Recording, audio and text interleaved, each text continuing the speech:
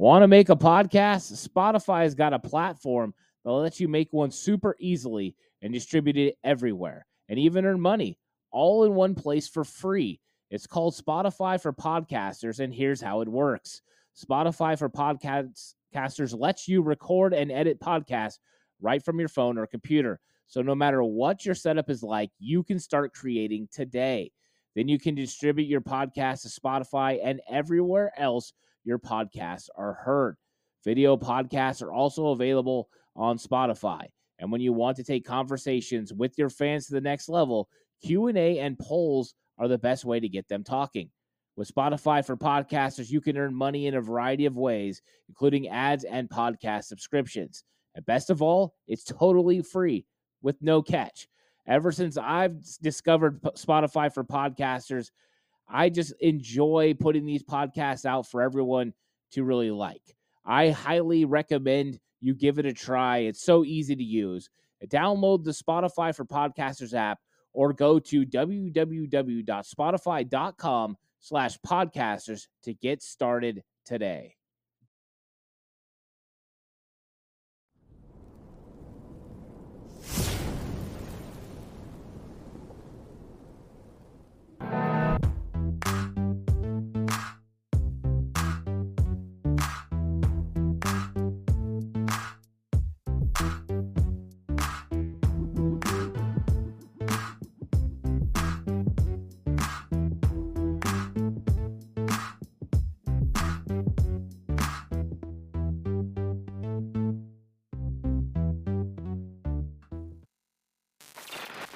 Welcome, everyone, to the Ant Hill Show. It's going to be a good one. We're going to be talking 49ers versus Seahawks, talking about the 49ers playmakers, the effect and what the Christian McCaffrey trade meant to not only the players, but the signal that it signaled to them.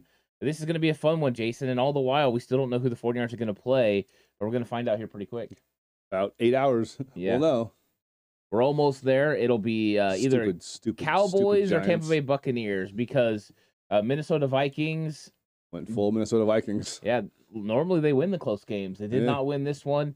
They will be not heading to Levi's, and boy, am I missing out on that because I think the 49ers could have put up 50 on their defense. Gotta love man coverage on 4th and 8. Throwing a 3-yard pass to your tight end. Every time I saw Kendricks chasing Saquon Barkley or one of the running backs, I'm just like, ooh, Christian McCaffrey. That could be McCaffrey or Elijah. Oh, yeah, it was about to be bad. But let's talk 49ers versus Seahawks, round 3, and 49ers do what they do. And, the first half, the Seahawks made it interesting. Let's give them props. They played well. Yeah, DK Metcalf had a really big game, over 100 yards. Had the big one down the field over Mooney Ward, and they were in it, and then a couple of mistakes by the 49ers. The squib kick was a bad idea. Kick it out of the end zone. It didn't work out. And then Jimmy Ward hitting Geno Smith as he slides. Just a bad mistake that gives the Seahawks, that momentum. The good thing is the 49ers are a great football team. They came out of half, and not only did they march right down and score, but on the next series ended up getting a turnover because of our good guy, Charles Omenihu. That was a game changer. Yeah, next thing you know, 49ers are pulling away, Jason. It's exactly what they needed to do, and if they can duplicate their second-half performance, they're going to be tough to beat in the playoffs. They're going to be hard to beat. I think for perspective on this game, we should take a look around the league. The Buffalo Bills playing Skylar Thompson at home needed a first down with just over 2 minutes left to ice the game. My guy Joe Burrow at home versus Huntley needed a defensive touchdown to ice the game.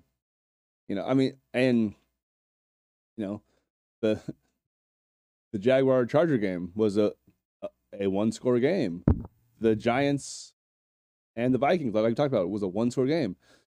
Playoff games are close games because, in theory, you have good coaches and good players. And San Francisco just destroyed a potentially Hall of Fame coach and an up-and-coming roster who knew exactly what we were going to do, and they still couldn't stop it. Yeah. It's amazing. Like, that was a complete just eye-popping, like I figured they'd win, and I figured they'd cover, but not like that, though. That was just an incredible second half. Yeah, and it's not like the 49ers offense in the first half was bad. It was good. It was just moving. their red zone offense didn't execute at a high level. There was reading, between the tea leaves, listening to some of the things that the Seahawks said, some of the things the 49ers said. They ran a couple of things the 49ers weren't prepared for. Once the 49ers adjusted, there it's over. They're making plays and getting it done. But I thought what was nice was a couple of things. Number one, the 49ers were able to get up enough where they could pull out their starters, get their backups in. I thought that was good. It also got them another look at Janoris Jenkins, which I enjoy. But also, just get some of those other guys out there, keep your guys fresh. And then they walk out and you get the injury report and you have Jawan Jennings with an ankle, but he went back in. So that's great news. And Ebukam with an ankle, but Kyle Shanahan said, well, he could have went back in if we needed him to. So they come out unscathed and with a big emotional victory because John Abrams wanted to go ahead and pull on Deebo Samuel's leg like he's one of the chiropractors on YouTube, and it did not work out for him. And all it did was piss the 49ers off, Kyle Shanahan included. And I'm telling you, people might not remember it later on, but everyone that's listening, remember this moment because it could have galvanized the team. Moment, exactly. Because Deebo looks... In the press conference, he says, I saw my coach get fired up and get pissed off. Those are the types of things that make players play harder for a coach. Who they already love anyway. Right. Like, it's not like this locker room is offense here, defense. Like, this is one... My water. This is one locker room. I don't know what to do with my hands. This is one... this is one complete locker room already. And to hear them be like, oh, man, like, that got us... Well, my only thought is... I didn't like in a playoff game that it had to have something extra to get them fired up, though. That's the only thing I was like, man, come on. It's the playoffs. We should already be at that emotional level. But, hey, it got us there eventually, and it just was a downhill avalanche from that point on. So yeah, and now they can carry this. Carrying from one game to another is a real thing. Momentum was a real thing, and I think the 49ers, took that momentum back. And then after that, it was just like, Geno Smith was trying to make something happen, and it absolutely just went out of control. They fell into that quicksand. Next thing you know, he's throwing a football. Diameter in the North drives on it. Good break on the ball. It off, that was nice. And you've got yourself the ball in plus territory, and you're looking to score and go up big, and that's what they did. They took advantage of the Seahawks in a bunch of different ways, and I thought the second half adjustments on defense, the second half adjustments on offense were spectacular. And we got to give a little bit of props again to D'Amico Ryans, because did they give up 17 in the first half? Yes. But really, besides a garbage time touchdown, they gave up nothing in the second half. It looked like what we've seen for the rest of the most of the season. Second half, no points. This has to be the best staff at halftime adjustments. Maybe Andy Reid's up there too, but staff from offense to defense, the last 3 months basically, we've seen them. If there's one little issue that's happened offensively or defensively at halftime, it changes, and they just use that as a stepping stone to jump off and explode. It's impressive how they can just find new things to do every single week after halftime. Yeah, and now I want to talk about the guy that had all the attention on him. Number 13, he's in his first game as a rookie. Brock Purdy. Lesnar? I don't know if you got to see it, but Paul Heyman did a thing undisputed before the game. Yeah, heavyweight champion of the world. Yeah, I mean, he's something. And Brock Purdy, first pass probably put the fear of God into everybody. As there was a couple. Over Deebo Samuel's head. He was open too. But the very next pass is a 19-yard completion to Brandon Ayuk. He protects him from the linebacker, throws it a little bit behind. And it's like, okay, here we are, business as usual. And I thought, you know what, this is the best I could expect from a rookie to look in his first start in the playoffs. I just thought Brock Purdy handled himself at such a high level that if the legend of Brock Purdy continues at this rate, we might be talking about him in some of the levels that we talk about Steve and Joe. Disney movie coming up. He definitely looked a little bit the first quarter. I think he was a little off, even on balls that were caught. It wasn't as accurate as he usually is. So he definitely was a little bit like, playoffs, oh boy, this is different. But to his credit, right, he didn't throw 4 picks in the first quarter. He didn't do anything. He didn't go full Trevor. You know what, though? That was damn impressive, though, too. To throw 4 touchdowns and 4 picks? Yes, to be that bad and then come back and in the game and just change it over and just go was big time too. But back to Brock now. Back to quarterbacks who don't throw interceptions. He didn't put this offense and the team in a spot where they had to dig out of a catastrophic mistake and thus give Seattle extra. He missed some throws, but like I said, they weren't interceptions. He didn't force a pass into coverage. He didn't hold the ball too long and get sacked and fumble it. Like you could tell like he knew he was kind of like, I got to calm down, but he was mature enough to not do anything stupid though, which I thought was actually really good. Yeah, I thought in the first half there was a couple of throws, especially on slant patterns and things like that, where he tried to get it in there and it wasn't going to work out. Linebacker got there. I thought those were some errant passes early, but I thought as the game progressed and he got more of a feel of what Pete Carroll was trying to do on defense, what the looks were going to be, and then Kyle got a feel of what they were doing. Not only did Kyle dial up some plays that were going to be huge for Brock Purdy, but Brock Purdy created. The first touchdown of his playoff career to Christian McCaffrey is him, avoiding a little bit of pressure, stepping up in the pocket, and finding McCaffrey, who they had play action fake to. Yep. He leaks out, he's wide open. Uncovered. And it's very similar to what he ends up doing to Elijah Mitchell for the last touchdown of the 49ers game. So, to me, Brock Purdy showed poise. He showed that wherewithal that we've been seeing from him. And the dude's just got something about it. There's something special about Brock Purdy. He's not a great athlete, right, on some of the elite guys level, but he's a damn playmaker, though. Yeah. And I think the best play that he's made, probably since he's been in the lineup, that would have been one of those all-time playoff touchdowns, was the one that the BA dropped.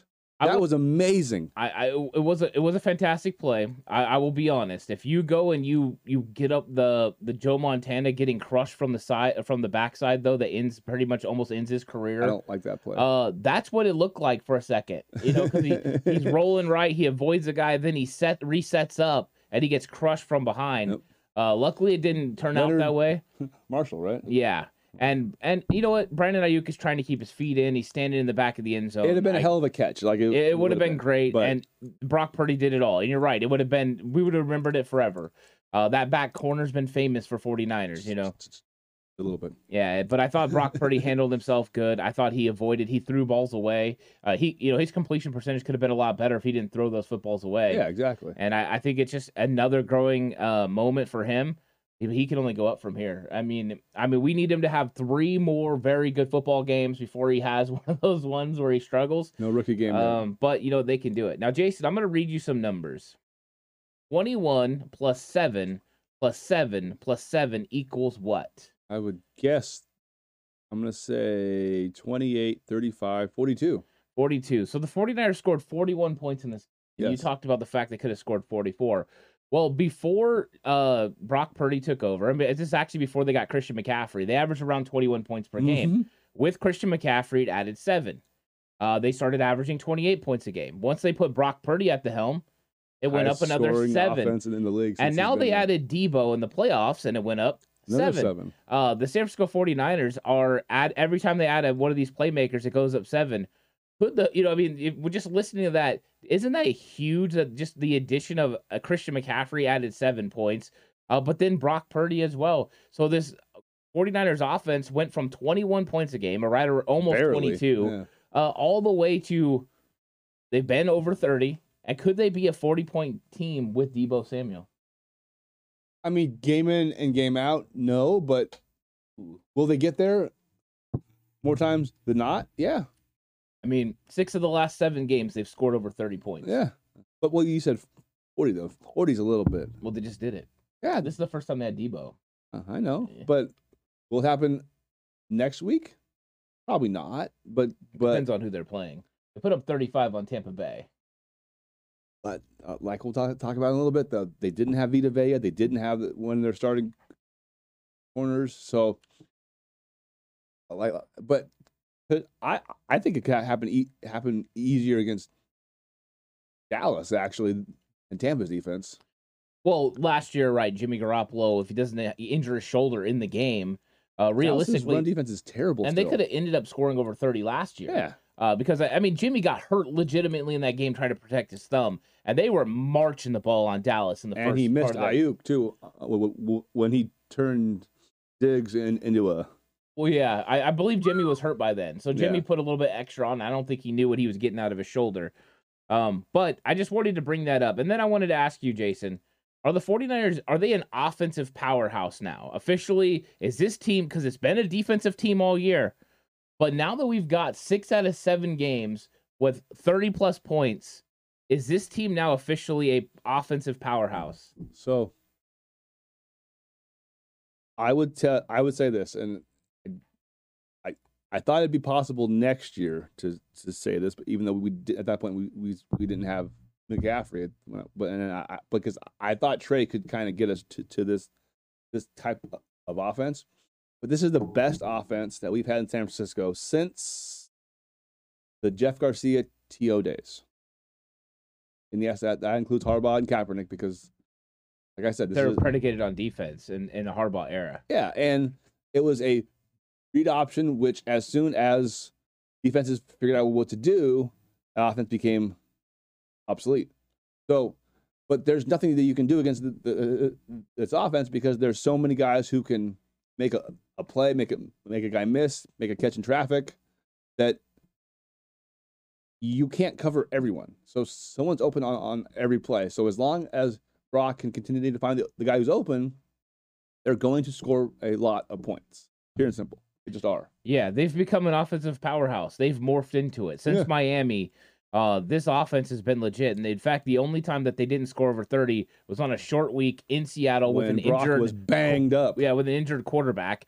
And in that game, of course, they didn't have Deebo Samuel. Yeah. It's one of those things where this team morphed throughout the season from a defensive team that had to beat the Saints 13-0 to a team that absolutely, if they played the Saints again, I think they'd mollywop them because they'd score at least 28. Yeah, because this offense is just at a different level. And I think it's interesting that Kyle Shanahan finally has, right, that was all the conversation. Kyle Shanahan's an offensive guru, but he never has that spectacular offense. He never had a good enough quarterback. Yeah, or a spectacular piece like Christian McCaffrey. Yeah. Let's talk about the playmakers a little bit because you just mentioned it a second ago. You said they just have too many guys. Somebody's always open. And you saw it in this game. Deebo had his explosives. Christian McCaffrey had his explosives. George Kittle had the 2-point conversion. Brandon Ayuk had 3 big explosive catches, 3 catches over 70 yards. Jawan Jennings had 2 big catches. At one point, you looked at the stat sheet, and I think this is how the game ended up holding true, and there was only 2 guys that caught passes that averaged under 10 yards on those catches, and that was Christian McCaffrey at a little over 8, and then Kyle Juszczyk at 6 because he had 1 catch for 6 yards. It's just these playmakers are making big plays, and I didn't even mention that Elijah Mitchell had big plays as well, including a touchdown and a couple of nice runs as well. Just so many weapons, Jason. I mean, is there a defense that can match up with all these playmakers? I don't know, but I'll tell you this: on that one Kittle catch early in the third quarter, I held my breath because he got hit in the hip, because he was facing this way, and the guy hit him from this side, so he had no idea he was even coming. I'm like, right. Oh, that's a hip or a knee. Oh, get okay, he's up. Thank God. I mean, literally as it's happening, I'm messing up because I'm like, oh, he doesn't even know he's there. Ugh. Yeah, but no, so. Yeah, exactly. No fear, but a little bit for a second there. No, I get you. I remember the play because it stuck out to me the same thing. I thought, oh no, and he got up a little slow, but then once he started jogging, he was fine. We're good. And they actually, to be honest, they did pull him out after the next play. Yeah. And then Tyler Kroft missed a block. Yes, he did. Which I know they would rather have George Kittle in on. Yes, he did. The playmakers are. It's fun to watch, and I'm Kyle must just sit there and be like.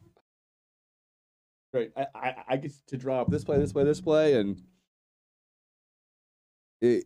we know that our receivers downfield will throw blocks. Like Deebo does not score if Ayuk does not take that dude out of the play. Like that dude has an angle. He'll at least knock him out of bounds, and Ayuk just locked him up. Like that was a hell of a job by BA there too. So not only do they all make plays for themselves, they all make plays for each other. And that's what makes it so dynamic. There's no sense of like, I didn't get my touches. I want the ball, man. Come on. If Like you see when someone scores, they all run to them and like, yeah, like it's a locker room that is together, and it's an offense that is just dangerous because you just don't know who to cover. You don't know who's going to have a big day. Yeah, you're right. It's the offense is absolutely spectacular, and the weapons. Every time you add it, it just seems like they have another element that's added to their offense. And Brock Purdy kind of talked about in his presser a little bit about the way Seattle was trying to take away McCaffrey and Debo out of the backfield, and you've seen the way Kyle started adjusting, running the play action, getting the ball. First, it was throwing against the grain back to Brandon Ayuk, and then for the Debo play, hitting him out there as he's coming across the field. And then you're right with the blocking, but it was also brilliant running by Debo Samuel. He saw Quandre Diggs coming, and he gave him a little jab step inside and then bursted to the outside using Ayuk's block to block two guys, not just Tariq Woolen, but also Quandre Diggs. I thought, to me, it was just a full display of talent. And you want to go in there and you want to try to take away George Kittle, that's great. Debo, and then we're going to go off on you today. Oh, you're going to go take away, Christian McCaffrey and Debo. George Kittle and Brandon Ayuk are going to go off on you. And if you decide you can possibly take away all four, Jawan Jennings is going to make some sort of big play. To me, it's just the 49ers offense is on full display. Kyle Shanahan has all the weapons and pieces he needs, and he has the guy at the helm now that when crap happens and the play's not working out, Aaron Banks gets thrown on the ground, whatever it is, Brock Purdy can make something happen. And I think that changes this offense. That's what he was hoping was going to come from Trey Lance. We never got to see it. Trey got hurt. But now we're seeing it in a different type of manner. It's almost a happy medium between Jimmy Garoppolo and Trey Lance. Boom, put together. And to me, these 49ers playmakers are going to be tough for any defense. You're going to have to get a pass rush and hope you can get home on Brock Purdy, because if not, they're going to continue to put up points. Yep, exactly. So let's talk Christian McCaffrey.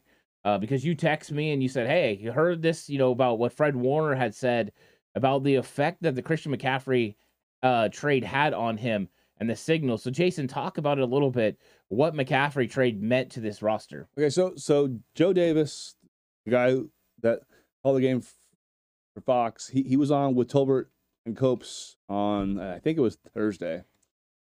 And he mentioned that in their pre-game conversations with some of the guys, they asked Fred about trade. And what Fred said reminded me of what we hear about all the time in baseball. Right around the trade deadline, you always hear that contending teams need to make a move to not only make the roster better, but to also show the locker room that, hey guys, we got your backs, believe in you. So that's why we're going to go out and get X, like in the Padres case, go out and get Juan's Odo. That just to kind of give them, like, hey, we know this team is good, but if we had this guy, it'll make it even better. So, but you never hear about that happening in NFL. But what Fred had said was that showed, like, we knew that we were a good team. We knew that we had an elite defense that can shut people down. We knew that we had talent on offense, but to go get a guy that's this much of a difference maker, both on the field and in the locker room, and is so dynamic and is just so. And he said we had just seen him a couple weeks before. He torched us. He had absolutely, like we talked about that last week too. He said it. We all kind of sat there in the locker room and kind of were like, okay, if John and Kyle are going to go give up that many draft picks, this dude who's a bad dude, it tells us that they know that we got something special here, and they want to make sure that we have every chance to be at the great team that we can be. I thought it was very, very, very deep and thought of him to sit there and have that conversation with guys in the locker room. And and once again, I'm talking about the whole show. It shows how they all believe in each other and that they are fully focused on that one thing. Yeah, I mean, it's Super Bowl or bust for the 49ers, and it's been like that, I think, since 2019. They've been about it. They went out in 2019 and got Emmanuel Sanders, and that was a huge move. But this move is so much bigger because you're right. You're looking at that team was undefeated. They knew that Super Bowl was in the thought process. With this one with Christian McCaffrey, you're 3-4, or you're 3-3 at the time when they make the trade. Yeah. You're 500. You're not like one of those teams that's at the top echelon right now. But what it did was a signal to the rest of the team. Wait, if we're going to making this trade, Kyle and John believe we are that team. They believe we can win a Super Bowl. It not only was a huge signal-wise to the roster, I think it was also huge for Kyle because he got a piece that he needed within this offense.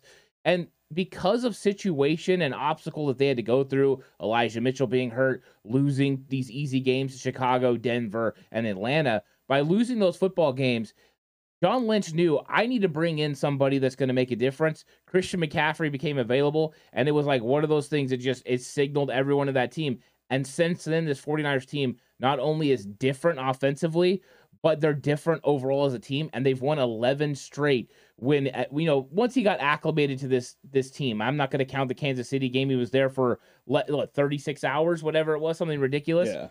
So I think that this has been a huge move. I think it shows the belief that John Lynch and Kyle Shanahan had in this roster and in this team, and they've been able to go through Trey Lance, Jimmy Garoppolo. They thought they could win the Super Bowl with Trey. They thought they could win the Super Bowl with Jimmy, and now they think they can win the Super Bowl with Brock Purdy. Nothing has changed except for the belief that they've made all the moves that they need to make to win the Super Bowl. And this one told everyone, and then it showed everyone, because once you got McCaffrey in this offense, he's been nothing short of spectacular. Yep, exactly. So let's talk about Mooney Ward. Because Mooney Ward, the first matchup on Thursday night, he shut down DK Metcalf. And I came on here all last week and said, hey, I'm not worried about Mooney. The way he played DK in that game was fantastic. 4 catches, 33 yards. And then he got lambasted a little bit. Now, not all those catches from DK are on Charvarius Ward, but there's a couple big ones. And I think the most noticeable one, of course, is the big 50-yard touchdown down the field. And then I think also the screen where he got ran over. I think you look at those, and those were kind of big plays in the game. But are you concerned about Mooney Ward, or do you think this is just one of those big athletic freaks like DK just making some plays? Concerned, no, because his track record this year would lend me to not be worried. Was it by far his worst game of the year? Absolutely it was. Like he was hot garbage. But hot garbage? Come on. Based off what he did against DK last time, he was hot garbage, yes. So a extreme performance, a Deion Sanders caliber performance in the first matchup. Yes, absolutely. And now you're going to go ahead and put him with, Brian Allen, hot garbage? On Saturday, he was. I'm not saying I think he'll be fine this week. I expect him to lock up either Godwin or Evans or CD. Like I'm not worried about him. But just on Saturday, he had a bad day. Like let's just not even mess around with it. He was not good. I can't go all the way with bad outing because I think he got beat a couple of times. And you're making it sound like he got beat every single play he was out there. You're making him sound like a redheaded stepchild. And that's not the case. He went out there and competed. He got beat by DK. DK, he thought he was going to break, have a comeback route, deep comeback route. He did not. He kept going, and DK got him. But after that, there was no huge plays on Mooney Ward. It's one explosive, and we've seen explosives happen on a lot of players. And when you're dealing with a guy that can run a 4.3 40 at 240 pounds, they're going to get you for one or two here or there. Yeah, that's just the way it is. I'm not saying that you're wrong. I'm not saying I disagree with you. I'm just saying on Saturday he was not good enough. I'm just telling you, if you look at the total snaps that they've played against each other this year, it's probably going to be somewhere in the neighborhood of 150 snaps, and he gave up one explosive touchdown. Right. No, once again, the first 2 games he was great. First DK. On Saturday, he was not. I think I just have problems with if you want to say he was average, I'm okay with that. I can't. The hot garbage thing is just, it's really irritating me. I can tell. It got under your skin pretty good there. Well, it's because I don't think he played up to expectation. Not at all. I think he struggled. I thought Deommodore Lenoir had a better football game. He did. Lenoir was all over it, but I by no means think Mooney Ward was hot garbage. I think he's incapable of having a hot garbage game. Based on the bar that he set by his performances all year. Oh, here comes the sliding scale. He was hot garbage. No. For a guy who I thought should have been on the All-Pro team on Saturday, he was hot garbage. He wasn't great, but he wasn't hot garbage. I mean, I think there is a different correlation there. But let's talk about the 49ers. Let's talk about the 49ers defense overall. I thought the defense, got tested at times early on in the game. They were great, right? 2 3-and-outs to start the game. The first quarter was awesome. Yeah, it was spectacular. Then Seattle went on that long drive, and I think after that, Seattle's offense kind of clicked in.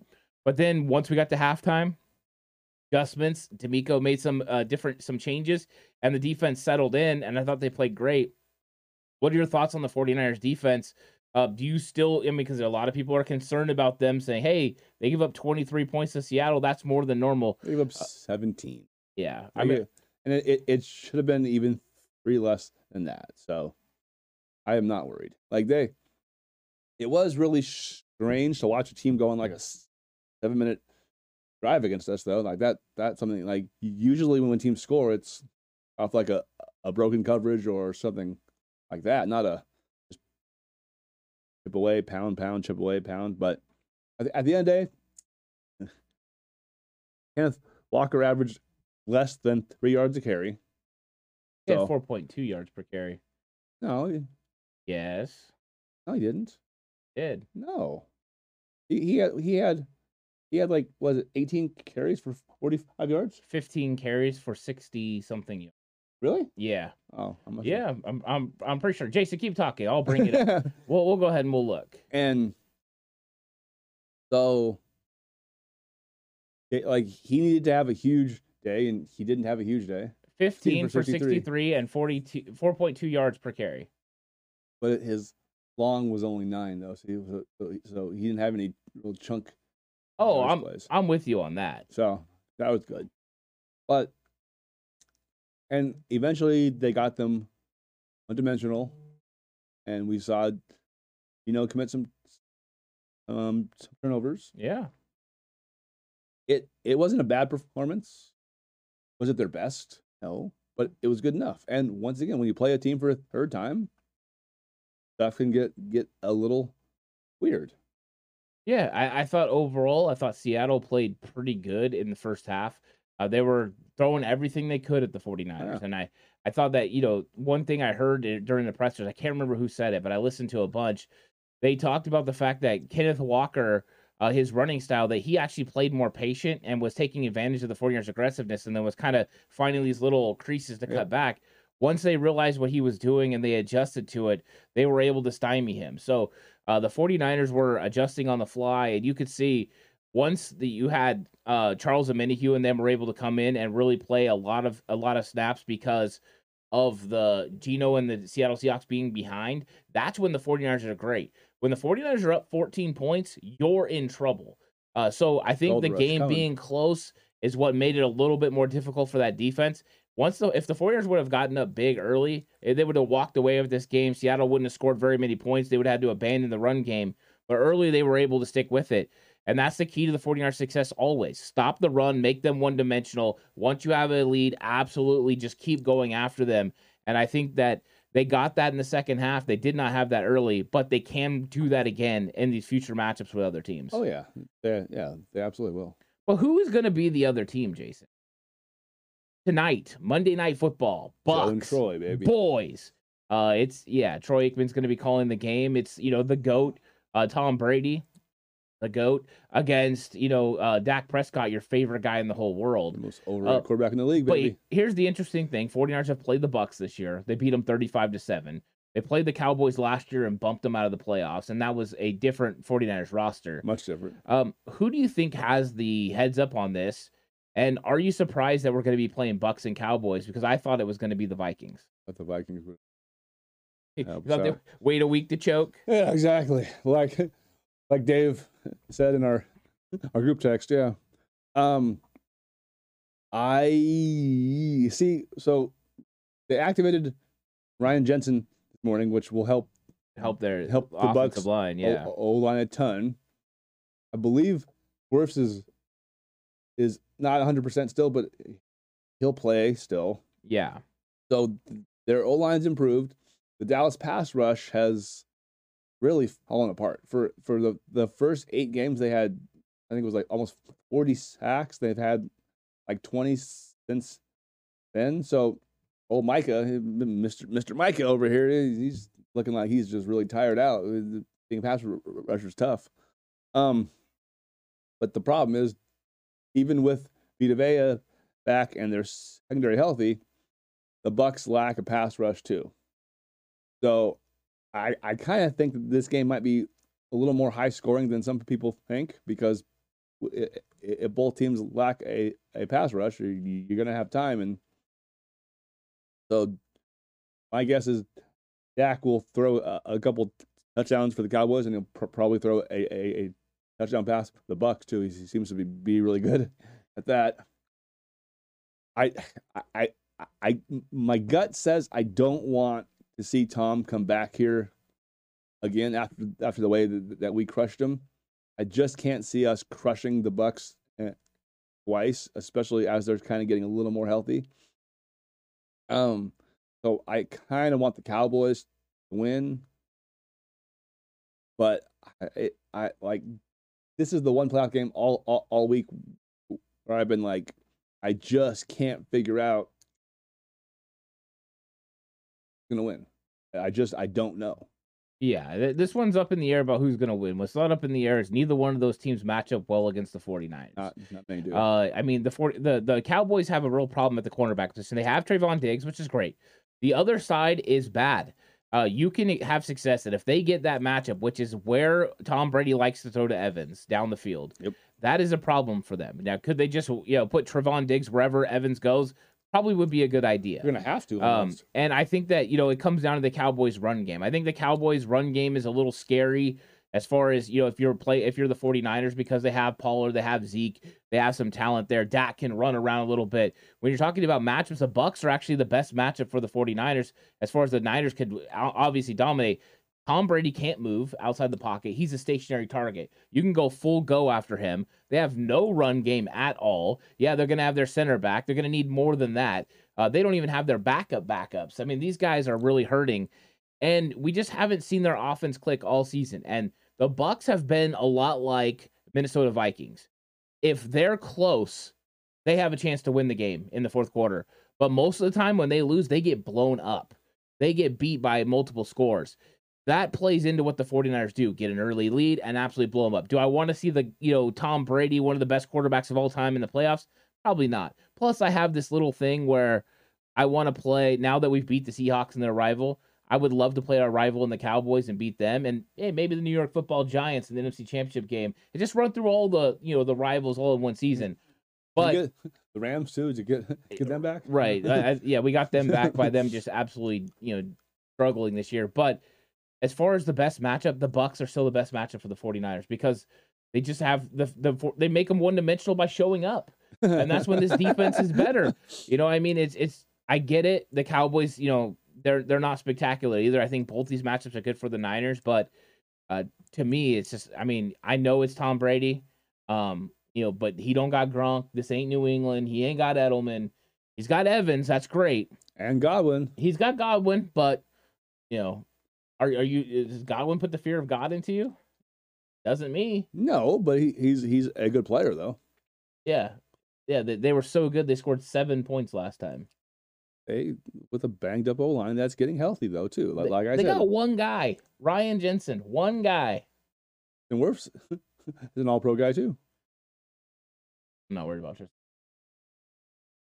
Yeah, we'll see when Nick Bosa puts him on his keister right in front of Tom Brady, and Brady can't move at all and throws one of those weird passes.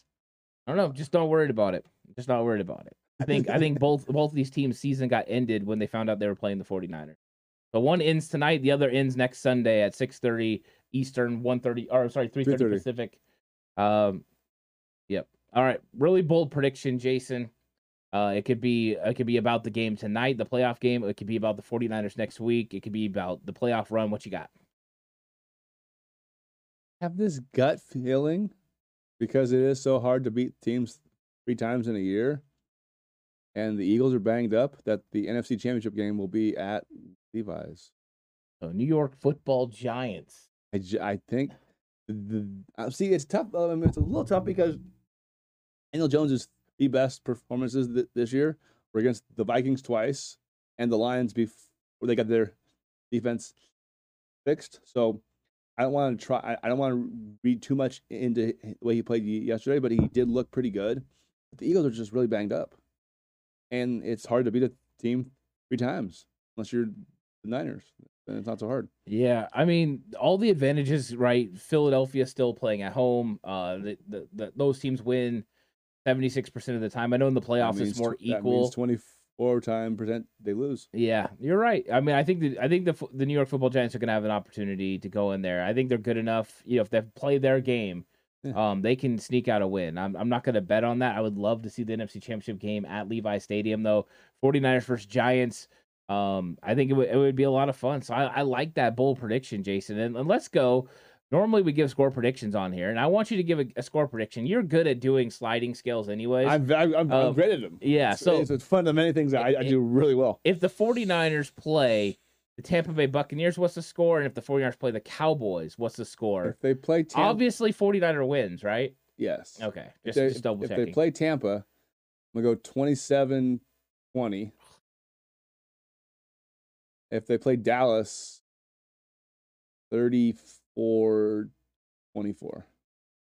That score has some mystery behind it too.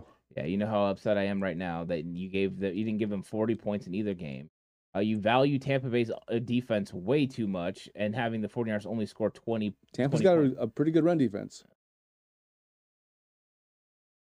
We'll see. A game where Vita was like, "Oh, took inventory. I'm gonna go ahead and sit this one out. I don't want to go against Jake Brendel, the beast inside." That's who worries Vita. That guy is 6'4", 380. I don't think anybody worries him. He's a massive human being. He's big. He's good too. Don't get me wrong. He's going to bring interior pressure. He's a shockingly good athlete too. He's very good. Oh my God! Don't get me wrong. If Vita Vea is good, that secondary getting healthy is important for Tampa Bay. But their pass rush is still an issue though. Yeah, it is. JPP and Shaq Barrett. Yeah, Shaq Barrett was a huge one. Joe Tryon is not there yet. He's only in his second year. He's not there yet. I think you're right. I think Vita Vea would help though with a little bit of pressure up the middle. But I still got the 49ers scoring 30 on no matter who they play the rest of the playoffs. I think they're rolling. I don't think anything's going to stop them. I think you can use Vita Vea's aggressiveness against him. Let him come upfield, absolutely mollywop him with pulling offensive linemen and traps, or use off-ball guys like Charlie Warner and George Kittle to hit him and run inside whams. To me, there's just ways you can handle his aggressive style. He's one dude. And do they have a good run defense? Yeah. Do they have two good linebackers? Yeah, let's see how those linebackers like to run with Deebo Samuel and Christian McCaffrey out of the backfield. And while they're chasing them, there could be something else happening over the middle, somebody sneaking in there. Very likely. That's what Kyle does. All right, so 2 victories for Jason no matter what. Just not scores that I'm happy about. I'm not happy about his usage of how he called hot garbage for Charvarius Ward. To me, Jason has been missing on a lot of things today. Not his best performance. I wouldn't say hot garbage, but on the edge. A Mooney Ward then? No, you did not. There's I've been good all year, and I just did not show up here today. I don't think you've ever set the bar high enough to be Mooney Ward. Wow. Damn. Just having a little fun with you, Jason. All right. No, I just having a little fun with you. But overall, another great show. 49ers playoffs are so fun. I really enjoyed that game. I'm looking forward to the Sunday matchup. 49ers have an extra day to prepare. The 2 teams that they're playing are going to be 1 day short, of course, because the 49ers coaches have already peeked into Tampa Bay. They played them once. They peeked into the Cowboys. They know what's up. Now they just got to go ahead and do it. And if we're in here next week talking about 49ers NFC Championship game, I think it's exactly what's expected. And I mean that'll just be so much fun. I'll be hyped for it. I wonder too if the Giants do win, if there'll be another extra a little emotional boost too, because they'll know, hey, we win this game, we don't got to go anywhere still. Like we're on the West Coast the whole rest of the month. Yeah, and there's a short trip to Glendale. Yep. A place they're familiar with. So yeah, I think that will be huge if they're playing at home in the NFC Championship game, having the faithful show up. The crowd with noise was great. In the last game, I expected to continue to ramp up. The second half was loud. It was. Ooh. Gino was struggling. But we weren't struggling. Another great episode of the Ant Hill Show. Looking forward to the next one, Jason. We'll catch you guys all next week. Go Niners.